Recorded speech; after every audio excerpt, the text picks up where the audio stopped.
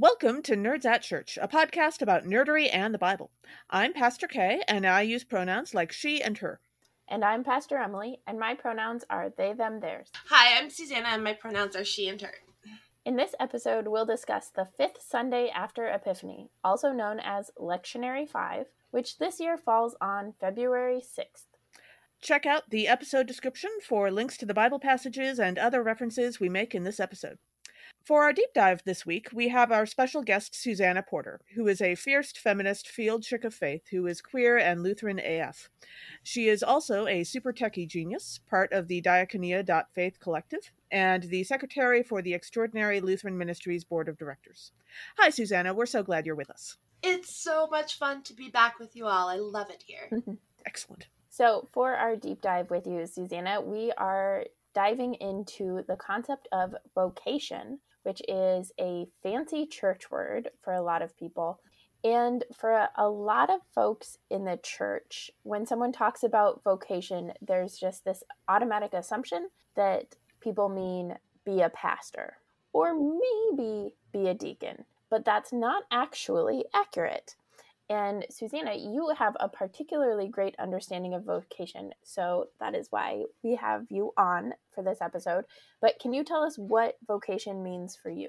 Well, I was a Latin nerd in high school. So, vocation comes from vocare, which is to call. And honestly, until you just said it right now, when you're like, a lot of people in the church think of vocation as pastor or deacon, that's not the case over here on us lay people. We don't automatically assume vocation means only to be called as pastor or deacon. Like, we've heard vocation used in a whole bunch of different ways in our various fields and industries and everything.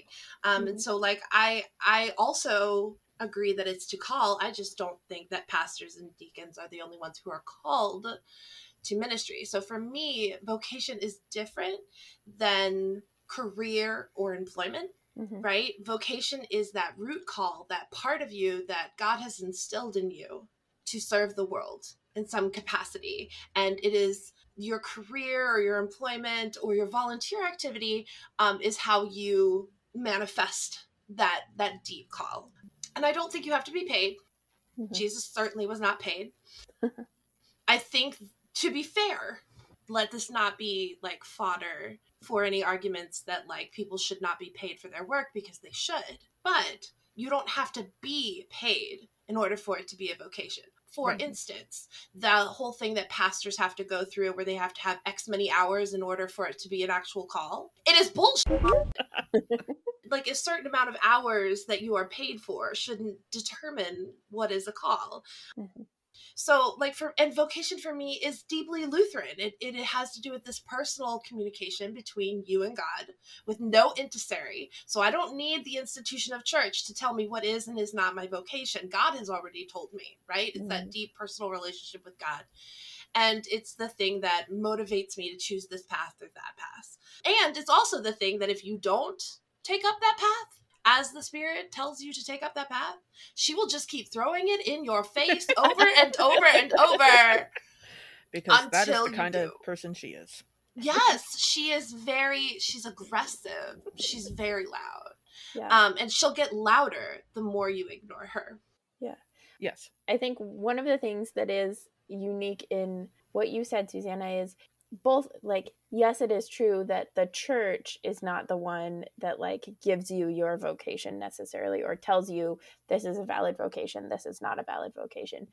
And at the same time, the community that you are in frequently is frequently a tool of the Holy Spirit. And so that way, that when we talk about like the institutional church versus the body of Christ that is the church. And come to think of it, when we do talk about vocation in terms of call to ministry in the church, one useful tool that we use that I hadn't thought of until just now is that we talk about the internal call and the external call. The internal call is your feeling that you are called to this work. You need to be doing this work. And the external call is other people saying, yes, you would be good at that. And you kind of need both. Like, having both is really helpful. If you just have one or the other, you're going to have some issues. Yeah, I guess I feel like I see your point. I see your point in that. I would just also caution that the external call has so many opinions Yes. according to what demographic you come from. And some right? people Like, really suck at it. Like in it's terms of true. knowing when to, So like two flip sides, like one, just because I'm good at something doesn't mean I should do it, right? So like just because I know the ins and out of Microsoft Word does not mean that I should be proofreading something. Yeah. Or it doesn't give me joy. It doesn't like fulfill that call. And then secondly, I am sure that what I feel to be a call to upend certain things in the church institution is definitely something that there's not a whole lot of an external call for me to do. Oh, I don't know. We'll keep inviting you back on the podcast as long as it takes, Susanna. That's fine. I was gonna say, it depends, right? It's who are we Sometimes counting? you have to go looking for the external call. Yeah. And who are we counting as a valid voice for that call? Right. And what do we count as a valid vocation? Like, there are some things in this world that outside of the church that we are perfectly happy to call vocations. Like, for example, the conversation I've been having recently is the importance of, if you are going to be a parent, you have to have a call to parenthood. If you don't have the call to parenthood, then being a parent can go rather badly in a number of spectacular ways. Yeah.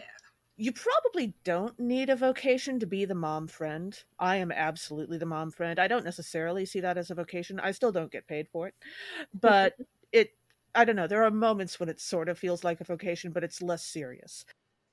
But there are also other tasks or jobs that we kind of naturally assume in our society, and this will depend greatly on your background, which ones, that we just sort of assume wouldn't be the subject of a vocation. And so I was wondering about how can we better understand our own viewpoints and prejudices by talking about that. So I think the first thing that we have to acknowledge is capitalism and its effect, right? So capitalism would have us believe that your vocation is just identifying which cog in the wheel, which cog in its machine you're going to fulfill to make money for the empire. And because of this, it doesn't recognize anything that's unpaid or anything that doesn't contribute to the wealth of the empire. So productivity culture is, and I have fallen, I'm ADHD, so like I'm looking for different tips, and I'll easily fall into productivity cultures, like weaning out anything that's extraneous and only producing so that other people can consume.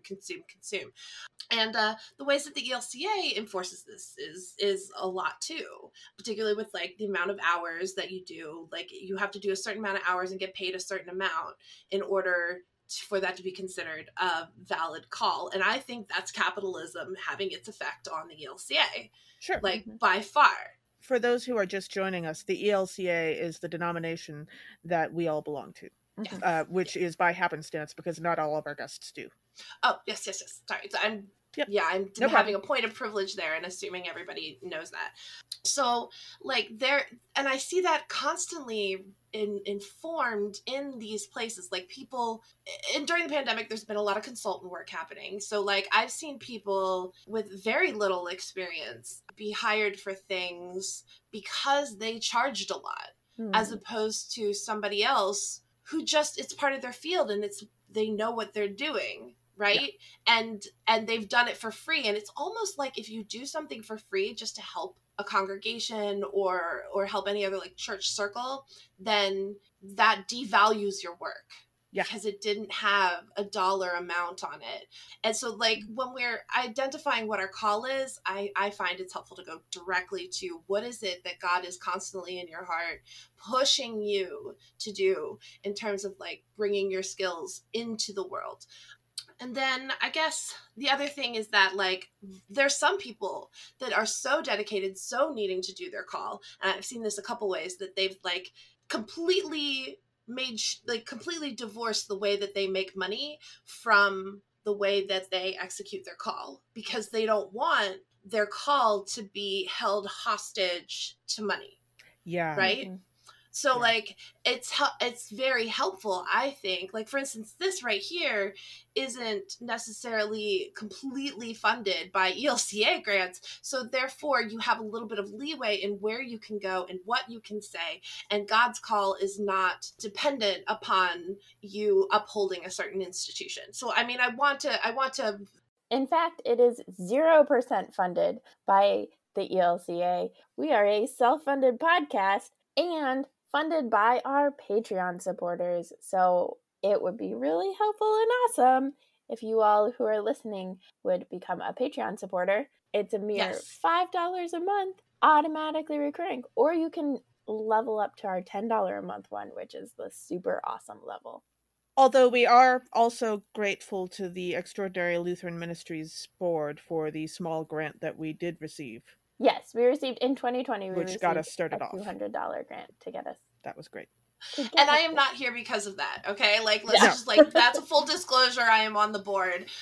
But, like, I'm not, this was not a condition of that $200 grant or anything. That would be the, like, worst. We're going to give you that'd be $200, but you have to let us be a guest on your podcast 2 years from now. Yeah, that would be wacky. No. Well, I mean, no, like, okay, this is a very common thing. Like, for instance, there was millions of dollars given to Ivy League schools, and in return for them building new law buildings, they had to let Scalia come and lecture their students. Like, that's like a real total thing. Cool. So just, you know, yes, full I was just disclosure. saying, being a guest once, 2 years down the line for $200 seems kind of an extraordinary ask. But it does. I mean, it is Extraordinary Lutheran Ministries. That is true, yes. But it is indeed. They're usually extraordinary in better ways. Yes. Right. In better ways. And I'm glad that you brought up the Patreon, because I can't stress this enough. Paying people who are doing ministry work directly is, like, I would venture is a form of tithing. Like, I know this is controversial, but, like, if you would like to tithe to a particular and have a particular thing come forth, like, this is a way, in my opinion. I know it's very controversial, but in my opinion, this is a way, because it creates the freedom for people to do really beautiful, amazing ministry things. And I think Jesus being in the side hustle, like in funding the side hustle, ministry gets to greater amounts of people. Personally. Yeah. So that's my thought anyway. Jesus is always found where freedom is met by answering a call, and when the money is when you are tied to that money, then there's not any freedom. And so honestly, diversifying a portfolio of where we get our money, whether it's this podcast or a congregation or a synod, diversifying where we get that money from is a matter of justice. Mm-hmm. Yeah. I do love, you were the first person I think that ever told me, Susanna, that Jesus is in the side hustle. And that has been so affirming, particularly in the many, many side hustles that I have going on right now. But just in the diversity of, like, how I engage in ministry and what that looks like. Yeah. Sure. Yeah. But also, wouldn't it be wonderful if we could all engage in our vocations and we didn't have to worry about capitalism? Yeah, right? We actually, like, gave people what they needed to survive. Yeah. Amazing. Yeah. Speaking of, one of the things that I love about vocation is how diverse it is. That there are so many different ways that God calls people generally, and even each of us over the course of our lifetime. So when you think about your life, how has God called you, Susanna? Well, I didn't hear it correctly in the beginning, I don't think. It started very young. I remember being in kindergarten, and there were all these little boys that would climb up the, like, playground. There was, like, this, it looked like an Epcot Center, right? It's like that kind of shape. It was like a jungle gym of sorts. Yeah. And I was with a bunch of little girls, and we were up, like, why we were 5 years old on this metal behemoth of a thing seems very dangerous now, but that's where we were. And the boys would circle. Kid. Yeah. We would circle it. The boys would circle it, climb up, and then together knock us off. And I remember being 5 and organizing all these little girls to encircle this jungle gym and climb up and shove the boys off. It was a little violent, but so, like, I feel like that call has always been in me. Susanna, I admit I don't know you that well, but that is the single most Susanna story I've ever heard. It really is. Thank you.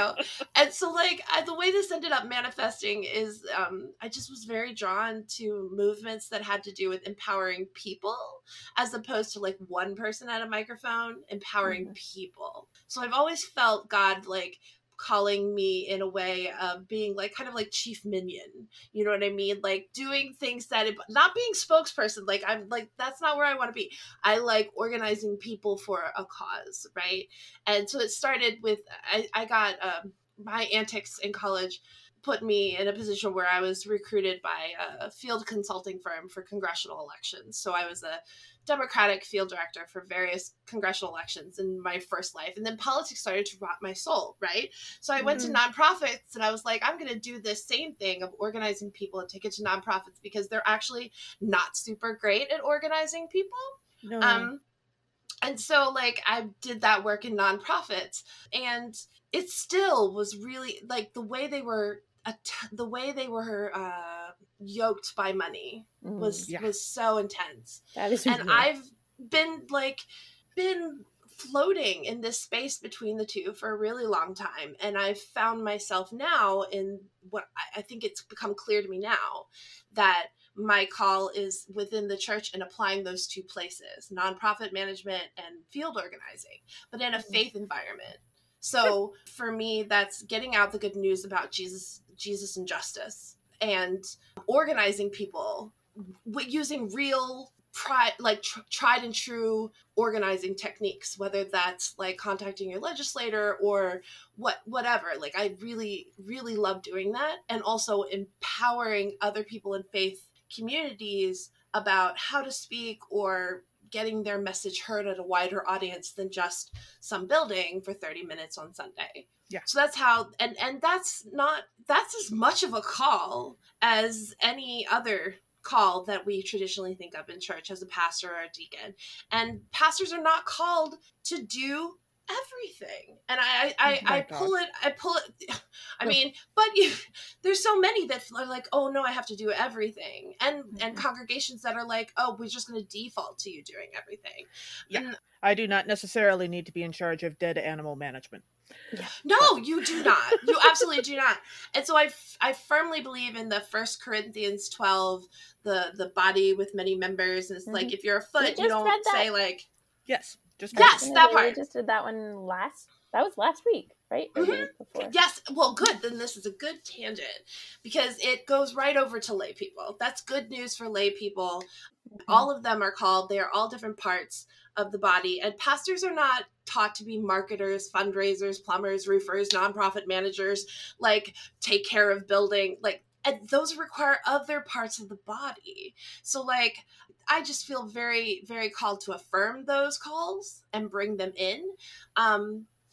Francisco Herrera, that you've also had on here, you know, was talking to me about missional, what missional means. And it's really changed the way I think about it.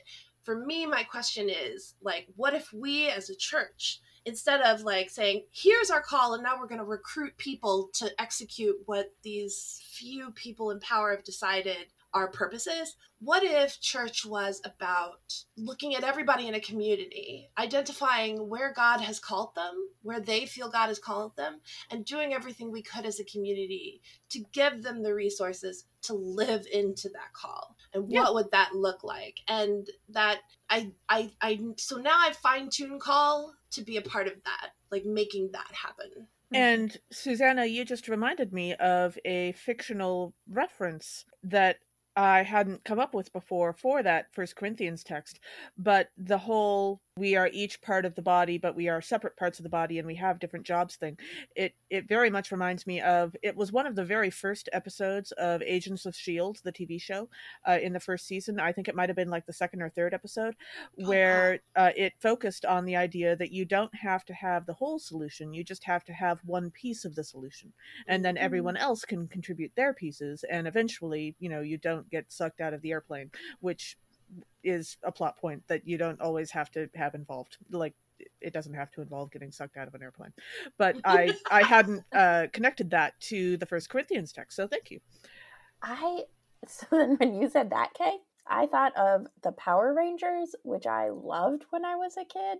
Aww. right? But like the Power Rangers, so they level up. There's a bunch of different Power Rangers, and there's like complicated, problematic ways of how they divide who's what color. But then when they're fighting some evil alien or whatever, like they all start out and they're all like their own people and they're all individual, and then it usually like levels up and they have like these machines that kind of come around them. And Transformers, I think, does a similar thing. So they're each their own machines, but then when the monster inevitably like supersizes itself, then they all come together. And so say there are, I think there's like 6 or 7 Power Rangers, and like one will be the right leg, one will be the left leg, one will be the right arm, one will be the left arm. There's body and there's head. And so then they become one body, literally one body, to fight at the right size. Mm-hmm. But they're all like doing their own piece of that fight. Yeah, I was thinking Transformers. I was like, using Transformers to teach kids about the body of Christ is brilliant. Yeah. Excellent. Yeah. Like, brilliant. Love it. Love it so much. Although I'm really more the 80s cartoon than I am the Michael Bay movies. But that's just me. I like the explosions. I just think that Megan Fox should be allowed to wear real pants. But anyway. Yes. Yeah. That's glorious. I have standards. Like, they're weird, but I have standards. When I first moved in here, everybody that in my house, like in 2015, when we first moved in here, we all were coming from some sort of traumatic background or another, right? I was coming from like a divorce that had just destroyed my life. My sister was getting out of like a super abusive relationship. Matt was like getting out of like an eviction situation. And then 2 other people were getting out of like situations where their families had drinking problems. And none of us had all of what it took to get a place to live, but together 5 of us were able to make like one, what capitalism would call one fully functioning adult human being. Like Aww. 2 of us had cars, I had all the furniture and all like the stuff to like stock a house, right? Because I just got out of this marriage. I didn't have any credit though. Somebody else had a whole bunch of credit in order to get the house, but they didn't have the deposit. Somebody else had no credit but did have the deposit. Like together we were able to build a community and have a house over our heads, but none of us could have done it alone. And historically speaking, the whole concept of having to do all of it yourself all the time was not a thing. Like, that's not how society ever worked. Yeah. Right. Yeah. So I think we're all called to be in community in some kind of way. Mm-hmm. So, Susanna, we were talking about kind of what your journey of vocation has been and where God has called you. And you were talking about some really amazing things. And I'm curious where you feel God calling you now, right? Because you've got quite a few different projects that you're working on. So I'm curious if you can tell us about any of them. Yeah, well, it actually segues exactly with what we were talking about.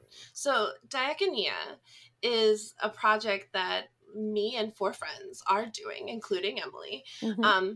And it comes from a similar place of diversifying our portfolio and not wanting to be completely funded by sources that can harness us, yoke us, keep us from doing things. Freedom in the side hustle, right? It comes from the same concept in a lot of ways, and it goes like this. So like we were 5 friends that are getting through a pandemic, trying to remain calm and functional in our lives, and it Best started of luck.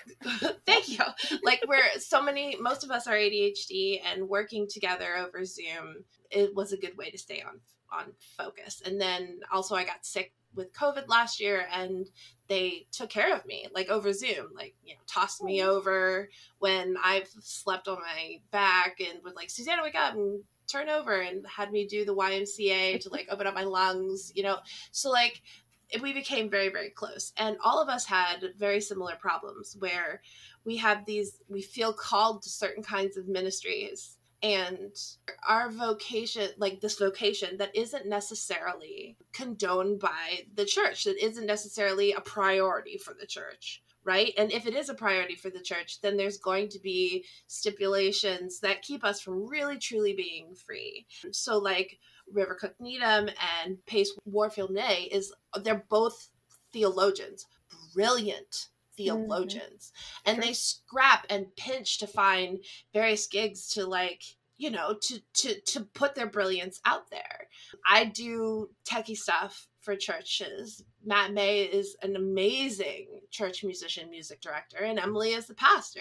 And like, if you take all of us together, we all have a little something to contribute in a consulting sense, but also in a worship sense, right? So Sure. we're working together as a group to figure out what kind of classes we can teach, what kind of services we can do for people that don't want to be in person but need a safe space to worship. We're coming up with that kind of, what does church look like if we give each other the resources that are needed for us to live out our calls? What if we are all giving each other those resources, and church becomes for us making sure that each other gets those resources? And that's what we're kind of working on right now, is in response to all of this, to response to everybody's, experience with the church.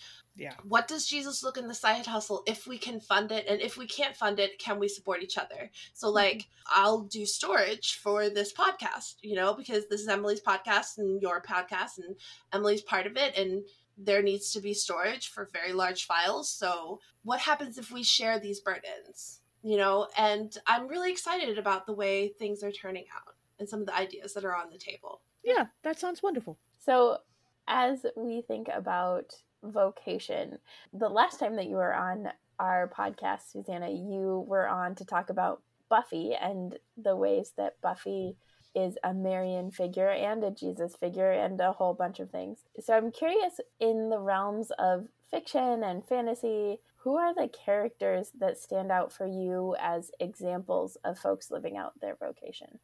So like, I was gonna talk about Buffy again because I'm predictable, and then changed my mind, which is also rather predictable. You can also talk about more than one. So I'm gonna go for The Expanse. No false binaries. We just finished watching that, which, by the way, Christian Avasarala is like the most fantastic politician on TV, and really like walking that line between politics and call, which is a real line that happens. There are some people in politics that are called to it. And you have these like small core group of characters. They're doing everything in community, right? They're all existing in community. They're on a ship called the Rocinante, and the various things that they are subjected to. And the context is, Earth's in the future, Earth is highly developed, the moon has been basically colonized. There are people that have colonized Mars, and that's a whole culture. And then that's very much a very techie and militaristic culture. And then there's the Belters, which are the people that are usually like our low income people, are laborers. Like, they end up being in the belt, mining and dealing with resources and living in this very hostile space. And there's a lot of friction between Mars and Earth because they are equally matched powers. And they get very distrustful of each other. And then the belt hates both of them because the inners only use the belt for its resources and, exploit the people there.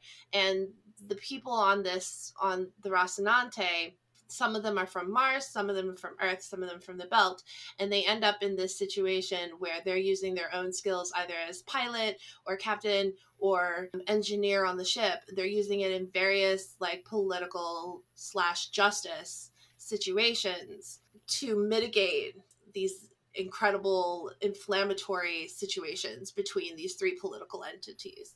And there's this whole thing about aliens. So like, but like, I'm going more towards the call, and they're constantly having to question, like, what am I called to do? Am I supposed to call? It reminds me of the fisherman in the gospel later. Is my alliance with where I came from?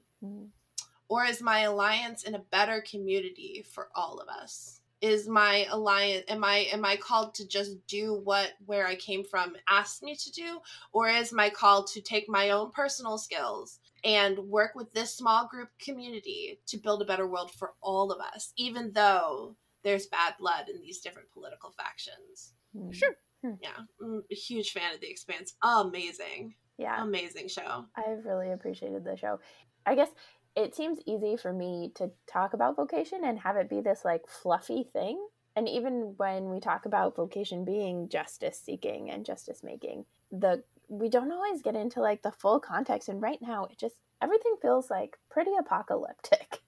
And we're on the verge Yeah. of war in a number of places, not to mention just the ongoing terribleness of living in this country right now. And so having like the expanse as a model of vocation is this beautiful thing, because it takes into like it holds the space for sometimes the decisions you make are one choice that is the least terrible option, and sometimes the decisions are one of many good options, but like the setting you're in is not necessarily an ideal setting, and still there are vocations and people are still called to live out those vocations. Yeah.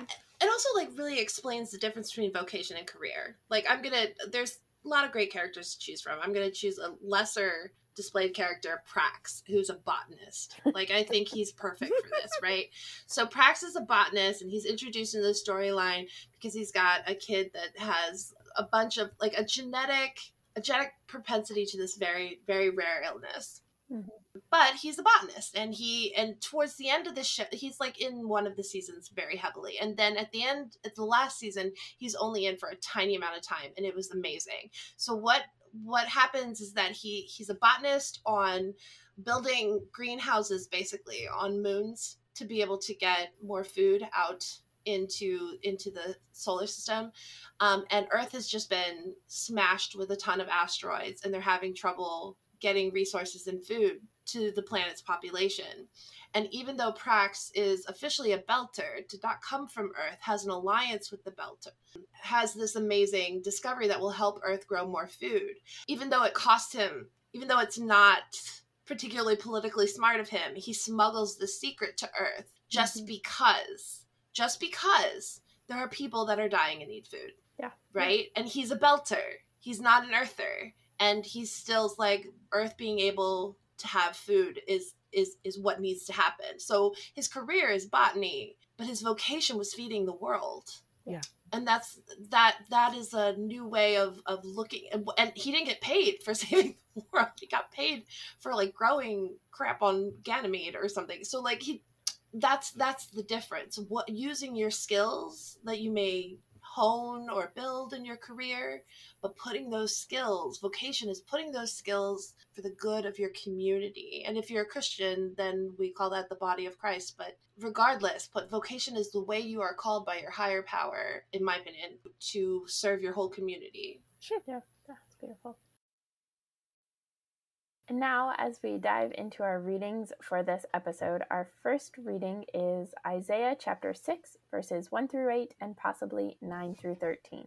Isaiah has a vision of God enthroned with 6-winged seraphim. God cleanses Isaiah's mouth with a burning ember, and Isaiah is freed from his guilt and given a difficult message to share. So the theme that stuck out to me actually comes from a queer leadership development series that Pace Warfield May, friend of the podcast and co-host of our sister podcast, Horror Nerds at Church, taught through Extraordinary Lutheran Ministries last year. And in that we were looking queerly at texts, and this was one of the texts, and somebody brought up God as a drag queen in this, because we get this image of God enthroned and her robes are flowing and are like so extravagant and gorgeous, and there's just like such pageantry and such a magnificent presence that like it just is so fitting that God would be a drag queen in this, and I love it. Sure.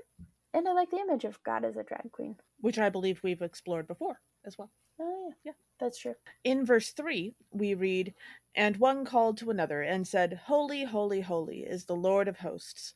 The whole earth is full of his glory." So in the Hebrew language, if you repeat a word once, it's for emphasis. And repeating a word 3 times means that this thing is super extra extraordinary, whatever that word is. And so when you hear holy, holy, holy, which you might occasionally hear in worship services, depending on where you go, because it got stolen for liturgy, it just means that God is super extra amazing holy. And it's not that the person who wrote this down just got stuck on a word, like, say, the Martian Muppets from Sesame Street that say, yep, yep, yep, yep, yep, yep, yep, yep, or occasionally, nope, nope, nope, nope, nope, nope, nope, nope, because they get stuck on words. That wasn't for emphasis. Instead, perhaps, you can think of it more like the character Ruby Rod from the movie Fifth Element saying, no, no, no, no, no, no, no, no, no, no, when he realizes that what he's looking at is a bomb. Ooh. That was definitely for emphasis. Ruby Rod was very good at emphasis. Let's give him credit for that. So. Yeah. Now when we sing Holy, Holy, Holy in church, I want to be like, super extra, super duper holy. Yes. That sounds great. Yeah. And then in verse 4, I was reading, the pivots on the threshold shook at the voices of those who called, and the house filled with smoke. And it actually reminded me of in my headcanon, non-canonical Star Wars Episode 9, The Rise of Skywalker, the scene with Emperor Palpatine where he's just like larger than life and in this like huge chasm of this huge space, and it fills with like power and smoke and mystery and all of that stuff. And it also, fits the second half of this passage where that character is calling for, the utter destruction of Israel and of this place for, Sure. So I was like, that fits very well. From drag queen to Palpatine. I mean, definitely Palpatine's sense of drama, I think. Yeah. Less so the, randomly murdering people. Yeah. But it also, and it also fits, I think, well with what we were talking about in the deep dive of sometimes our vocation is not to something that is good or easy or safe. Sometimes our vocation is to something that is scary and dangerous, and that's, right, like God giving Isaiah those words to tell the people of Israel is a scary thing for Isaiah and a dangerous thing.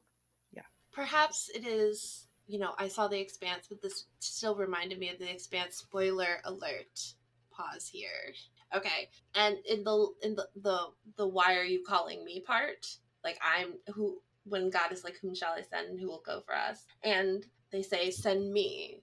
It, even in the midst of the vast emptiness where people are just like the part later where it says the Lord sends everyone far away, the vast is the emptiness in the midst of land, feels like The Expanse. There's this vastness with little pockets of people and they're all distributed all over the place.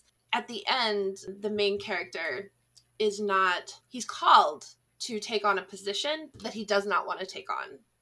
But he agrees to take it on and says, okay, send me, because he is a friend of the belt and the earth and Mars. And so he understands that he's the person who can take it on, but that's not actually what he wants to do. He believes that putting the power in the hands of the belters who had been long oppressed is really the key to peace. And so at the end of the day, even though he says, send me, he's being sent in order to lift up others, because he immediately resigns and hands it over to the belt. And that in the midst of all this space, putting justice first, in the midst of all this space where people have been flung far and wide, sometimes you're sent to lift up somebody else. And it just reminded me of that. Yeah. Our second reading for this episode is from 1 Corinthians chapter 15, verses 1 through 11. Paul gives a short recounting of Jesus' post-resurrection appearances, leaving out all the women, to reinforce the strength of the gospel message. So one of the themes that is probably obvious from Kay's summary in this passage is revisionist history. So Paul, right? Boo! Yep. Despite the fact that every single gospel has a woman showing up first at the resurrection, at least one woman, Paul decides that they're not worth mentioning. And so it reminded me of NASA and a lot of scientists who just kind of cut out women from recognition in history. So that's Katherine Johnson, who is like the reason that we made it into space exploration to the moon and all of that stuff. And the other, especially Black women who are highlighted in the Hidden Figures movie, but also like Rosalind Franklin, who is the one who actually discovered the double helix in DNA, but Crick and Watson stole her discovery and got credit for it and still get credit for it in too many places. Or like not sharing the truth that women were actually, in all of the tests, found to be more capable for space travel than men in like the binary world that they were living in, right? And so then NASA had to create a way to keep them out, and so said, you can't go unless you are this in the military. And women, of course, were not allowed to be that in the military, and so then they couldn't go. But just like, despite the fact that they weighed less and therefore would take less fuel to get into space and would eat less right, while they were and there, they were and better had to at take less staying of a calm payload in and a like non-sensory space, and those. But why be practical when you can, Be sexist. Be misogynist? Yep. Yeah. And then in verse 5 we read, and that he appeared to Cephas, then to the 12. So remember that Cephas in the Bible is also known as Peter and also known as Simon Peter. He just has multiple names, much like Aragorn / Strider / Elisar, and I think a few others from Lord of the Rings does. Simon Peter is his full name. The disciples know him as Peter because there's another disciple named Simeon, and that would get confusing. And Cephas is a nickname that Jesus gives him that means rock. And this is a little different for men than women in the Bible because men in the Bible often have multiple names or nicknames, and women in the Bible are just largely named Mary. Or not given names. Or not named. Or their names are erased. That is like particularly poignant. I never thought about it that way, of like, not only are women in the Bible, like, not only do women in the Bible get their names erased, or they all share the name Mary, but men get multiple names. Yeah, that just seems egregious. Yeah. Like, go big or go home on the misogyny. Mm-hmm. Yeah. The Bible doesn't do anything halfway. That is true. And then in verse 9, Paul writes, for I am the least of the apostles, unfit to be called an apostle. Unfit. Okay, I totally have ideas of what that word means. The impossible apostle. Absolutely. So Paul writes, for I am the least of the apostles, unfit to be called an apostle, because I persecuted the church of God. And we talked about, I think, in our last episode, the repentance or redemption arcs, and the fact that in fiction, largely, there are no redemption arcs. People who do evil then like change their ways and die instead of having to face the consequences of their actions. And the two things that are counter to this, one is the show Leverage, redemption. The whole first season of that part of Leverage is like Noah Wiley's character is trying to redeem the harm that he caused as a lawyer in his life and in his work. And so there's a beautiful way that like that is part of it. The redemption arc is part of our vocational calling, right? To repair the harm that we have done. Because we've all done harm in different ways. For Noah Wiley's character, it's like big picture harm, but I love that image. And then we get Christian Avasarala, who Susanna reminded me of, who at the beginning of The Expanse tortures somebody because she could, because she had that power. But through the course of the show, we see her grow, and we see her learn, and we see her change, and we see her work to do things better. And sometimes she's not sure if it's the right choice, and sometimes she does it anyway, and sometimes she second guesses and all of this stuff, but we see her making choices that are for the good of those that she had previously harmed or discarded entirely. And I love that she and she faces consequences. Like, there is major distrust of her by Belters because of what she has done, and she has to re-earn that trust. And I think that that's just like a great example of making that space. Yeah. I gotta say though, that last line, that line in there, like, on the contrary, I worked harder than any of them, though it was not I, but the grace of God that's with me, just annoys me. For crying out loud, frequently annoys me. Like you've seen this, right? Like, where you're like in a situation, there's a whole bunch of women in the room, and then like the dude who did the least is like promoted, and you're like, why? And he's like, well, I work so hard. Like, I'm a hard worker. It's like, yeah, but you didn't. What? Like, it just annoys me. It feels like group work. It feels like middle school group work. Yeah. This might be one of the problems with taking letters that people wrote and turning them into scripture. Like, there might have been a couple of little notes that he meant to particular people that maybe we didn't need to hang on to. Yeah. Like, He was just writing letters. He wasn't writing scripture. If he wanted to make little side comments to people, he was totally allowed. That's fine.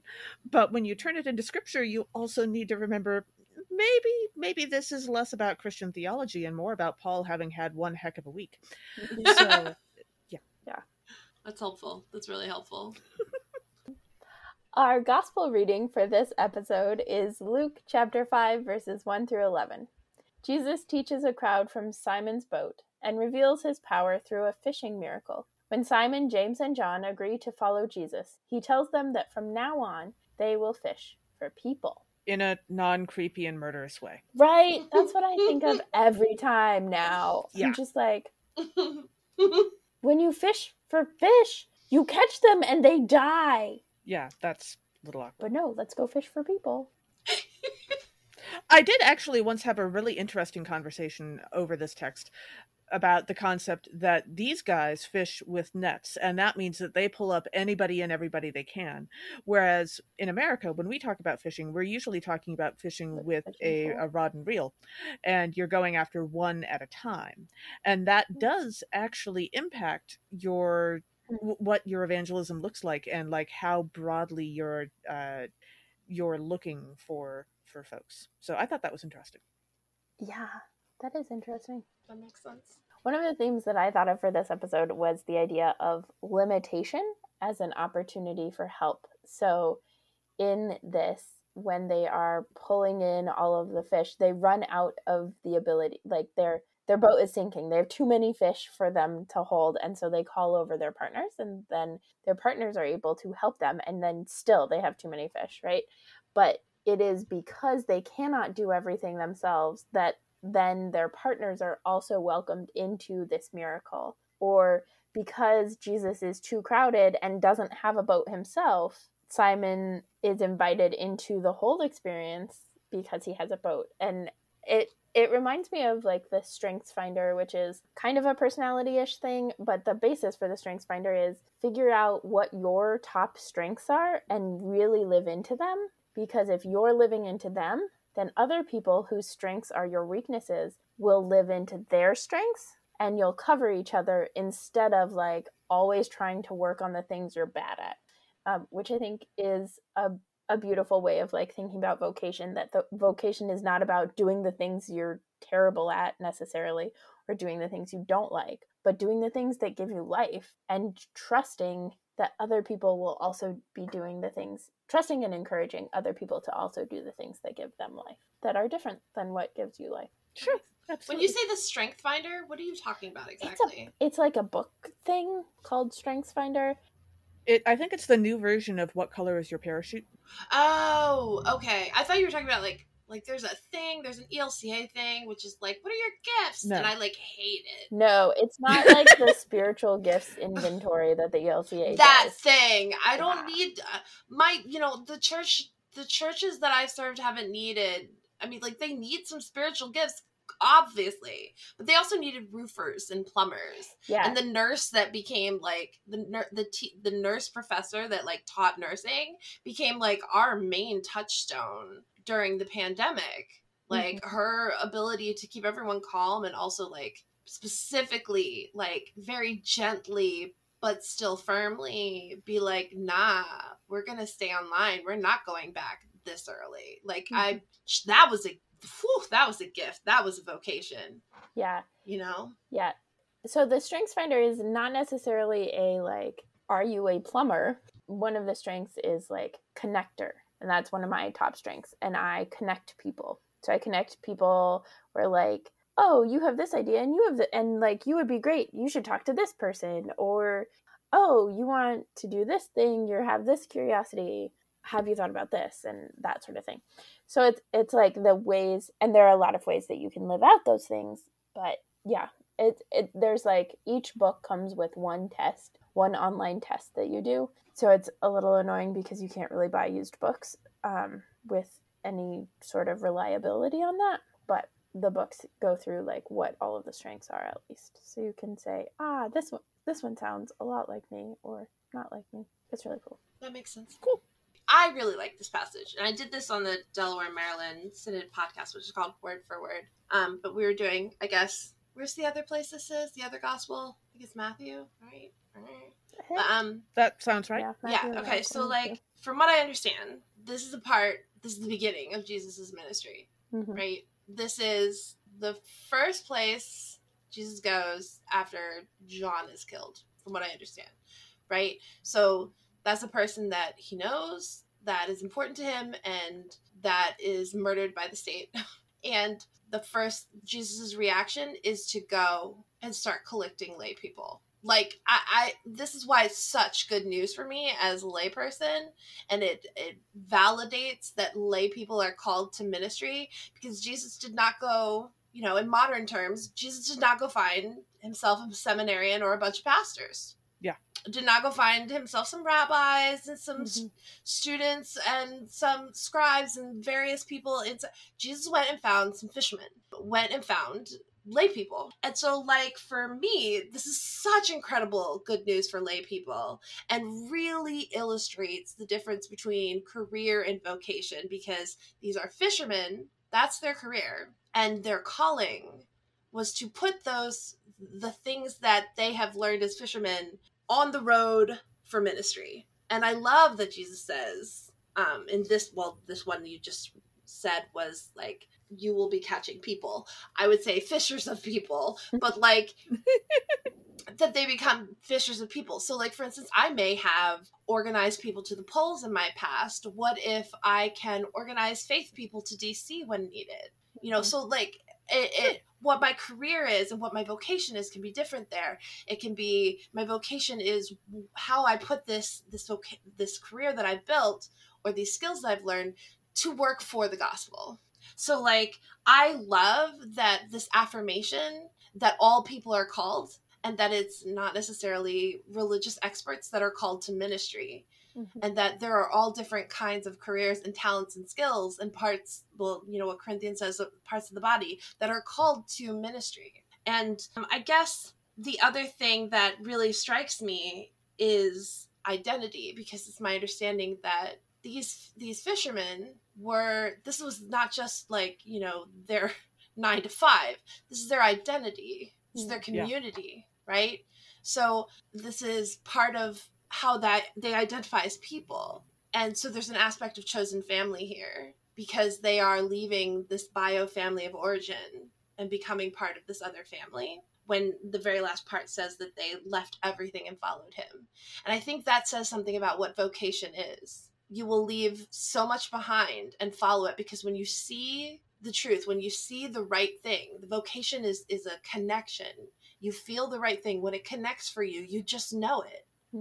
And you can't ignore it, because that's how the Holy Spirit is. She's so demanding. It's hard to ignore, and you can keep trying to, but eventually you're going to have to let everything behind and follow that. I particularly love, in terms of like a queer aspect, this feels very much like coming out to me.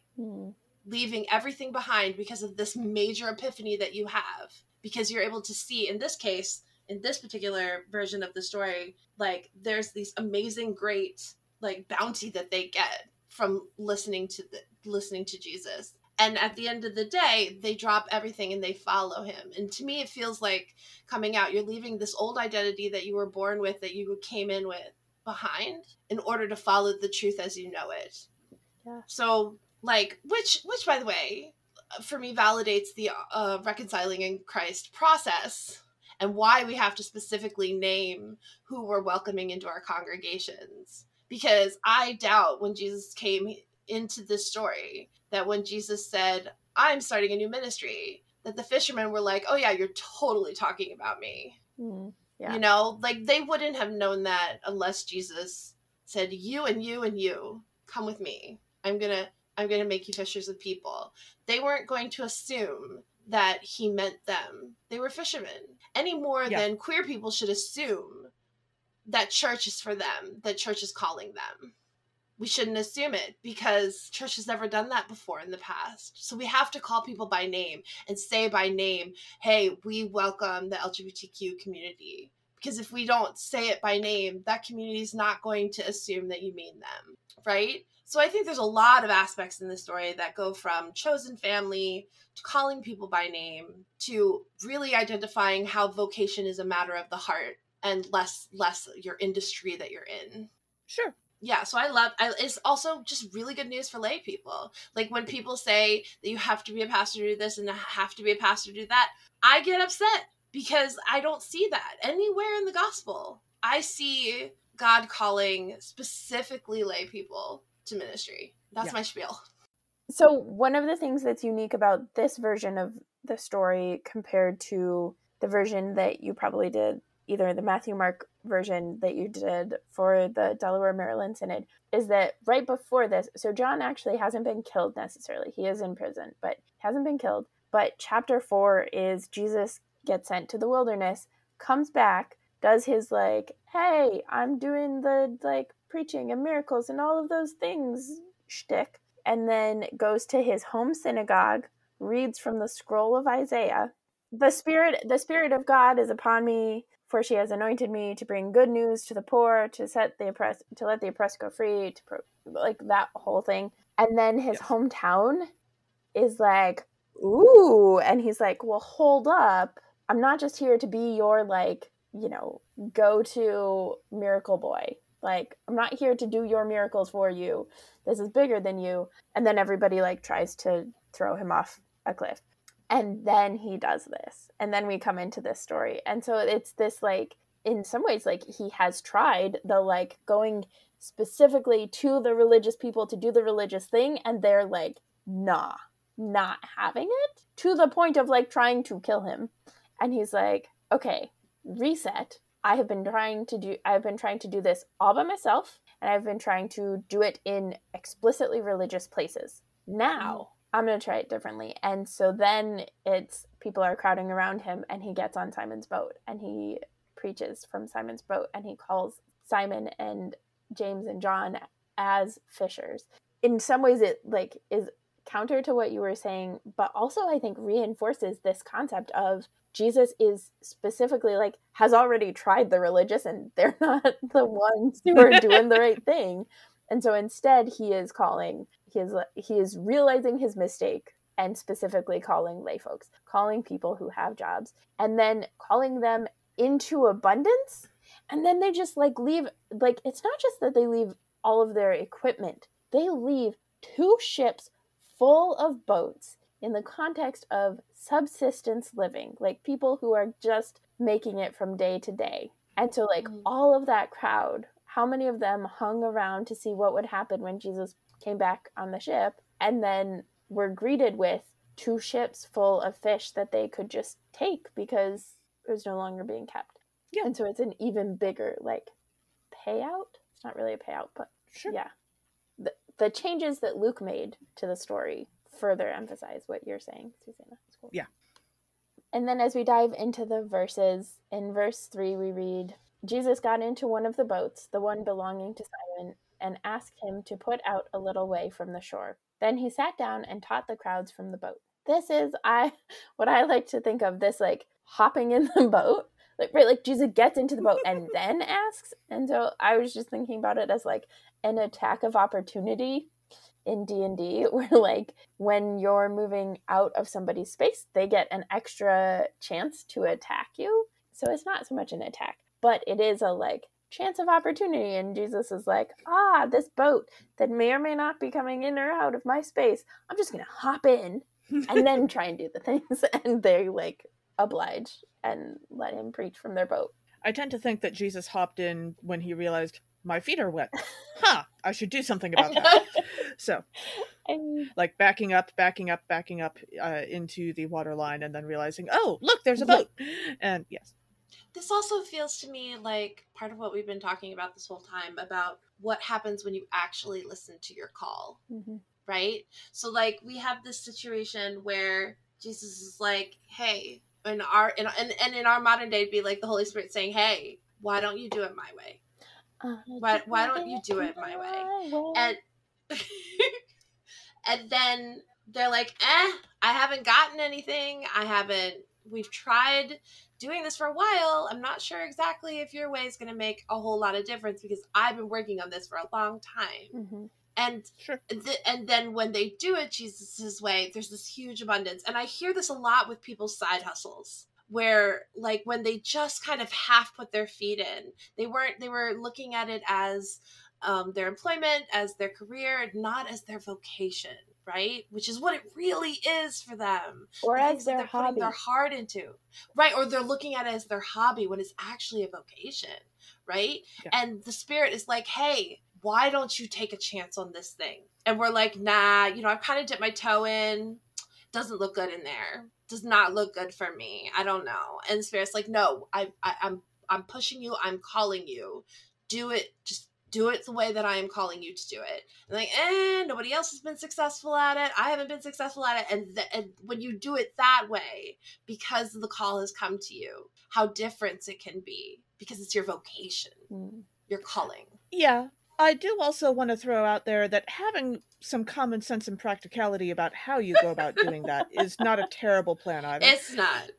There was many, many years ago, and I have forgotten her name. There was a woman who walked across the United States back and forth, literally walked. I remember you telling me about this. Talking to people about peace. And she didn't carry a bag. She had a tunic with a couple pockets. She owned like 3 things. And she walked for like 50 years or something. It's extraordinary. And a few years ago, I heard a interview with a guy on NPR who apparently tried to do this, only he didn't think about anything in advance because, mediocre white man. Yep. And he gave away, he sold all his possessions, gave away the money, tried to go do this, only he started in Maryland in like February, nearly froze to death, and 3 days later had to get picked up by his mom on the side of the highway so that he didn't die. And then he goes on, he like writes a book or something and goes on NPR and starts doing interviews and starts making money off of that. And I just wanted to set something on fire. Yeah. And so like, okay, you might have a vocation. Again, talking to people to find out, like, is there a practical way to do this? Will I have support? Do other people think that this is a practical concept? Have I thought about the logistics? All of those concepts are perfectly good and valid, and the Holy Spirit will support you in them too. Yeah.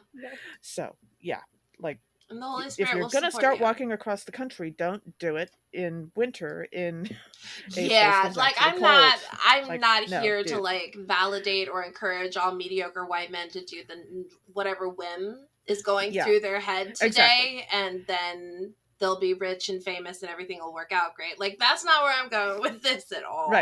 Right. I feel like we do need to have that little moment. Let's not encourage more of like, no, let's not encourage more of that. And that's, no. Somebody tweeted the other day that like the rise of podcasts has been that now all of the mediocre white men think that whatever thought pops into their head while they're sitting on the toilet is worth being recorded. It's like, oh. I have gotten so thoroughly encouraged to listen to podcasts that I have absolutely no interest in that are universally hosted by white men. That anyway. Well, and that's like, I mean, we've had colleagues, Kay and I have had colleagues who post in the Facebook group like, hey, I'm thinking about starting a podcast. Do you have any tips? And like, give me labor to do the thing. But also, like, one of the times Kay was like, what is the niche that you would fill that other people are not? And gave our podcast as an example. Like, we specifically started as initially HP at Church and now Nerds at Church because nobody was doing this. And so it's like, don't do a thing that everybody's already doing. If I'm remembering that conversation correctly, I think he got a little offended and thought that I was giving him a homework assignment. And oh, wow. You should do your homework before you start a podcast. Yeah, or you can just, fail. That is an option, but so I gave up. Yeah, that's somebody. And actually, all of this does kind of link into my verse comment for this passage too. So when we read verse 10, we read, and so also were James and John, sons of Zebedee, who were partners with Simon. Then Jesus said to Simon, do not be afraid. From now on, you will be catching people. And again, like I mentioned at the top of the this part of the podcast about this passage, yes, that phrase is a little awkward. Some phrases don't translate nicely from one language to another. That just happens. Mm-hmm. But I did want to comment here. This passage and often this verse are often used specifically to talk about evangelism. Mm-hmm. And evangelism is a genuine part of the Christian faith. But we also do need to remember, and I was recently reminded while listening to a podcast whose name I genuinely cannot say according to the Corporation of Apple Really? on this podcast. The short version of the name of this podcast is FBOL, those 4 letters, and you can Google it that way. Okay. And it's about talking about terrible characters in literature.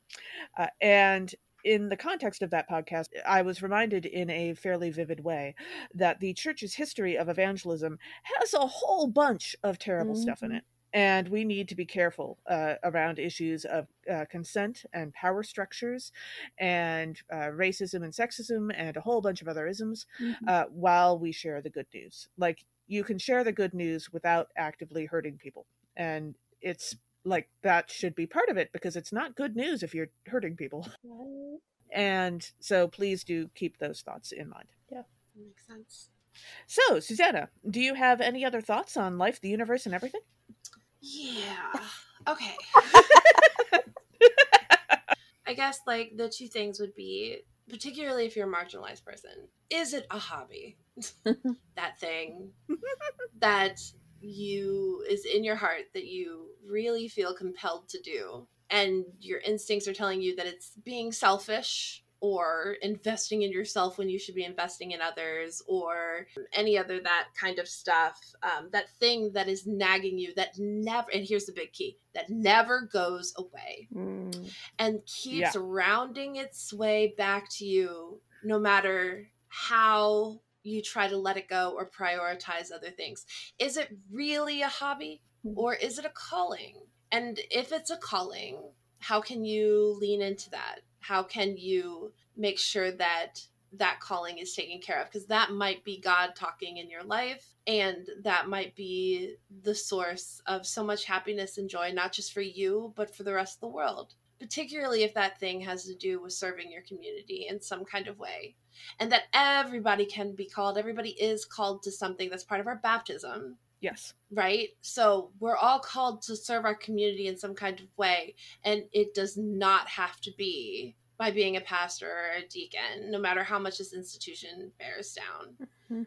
And I guess the other thing is that supporting things like this on like this Patreon, like this podcast, and other things that are being independently created is really acting out somebody else's calling and their ability to serve God in a way that is outside of the yoke and the burdens and the pressures of the institutionalized church. So every time you can donate to something like this, you're freeing God's word on earth. You're freeing the ability of people to live into their call for their community, because we're all called to different things, and we can't as feet say, okay, you're the head, I don't need you.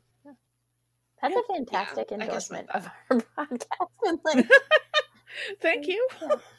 I mean, nice I see God in Buffy. I see God in The Expanse. And here's my opportunity to talk about it. To see the everyday places where God teaches me lessons. You give me that opportunity. So this is ministry. And it's going to, the things that we talk about here stick with me longer and make more sense for my life than 30 minutes dozing off in a congregation sometimes, you know, because you went to people where they were, just like Jesus went to the fishermen. That's what this podcast is doing, going to people where they are. Would you like to make a shameless plug? So we're working on a thing. Emily and I and 2 amazing theologians, River Cognita and Pace Warfield May, and Matt May, who's an amazing church musician.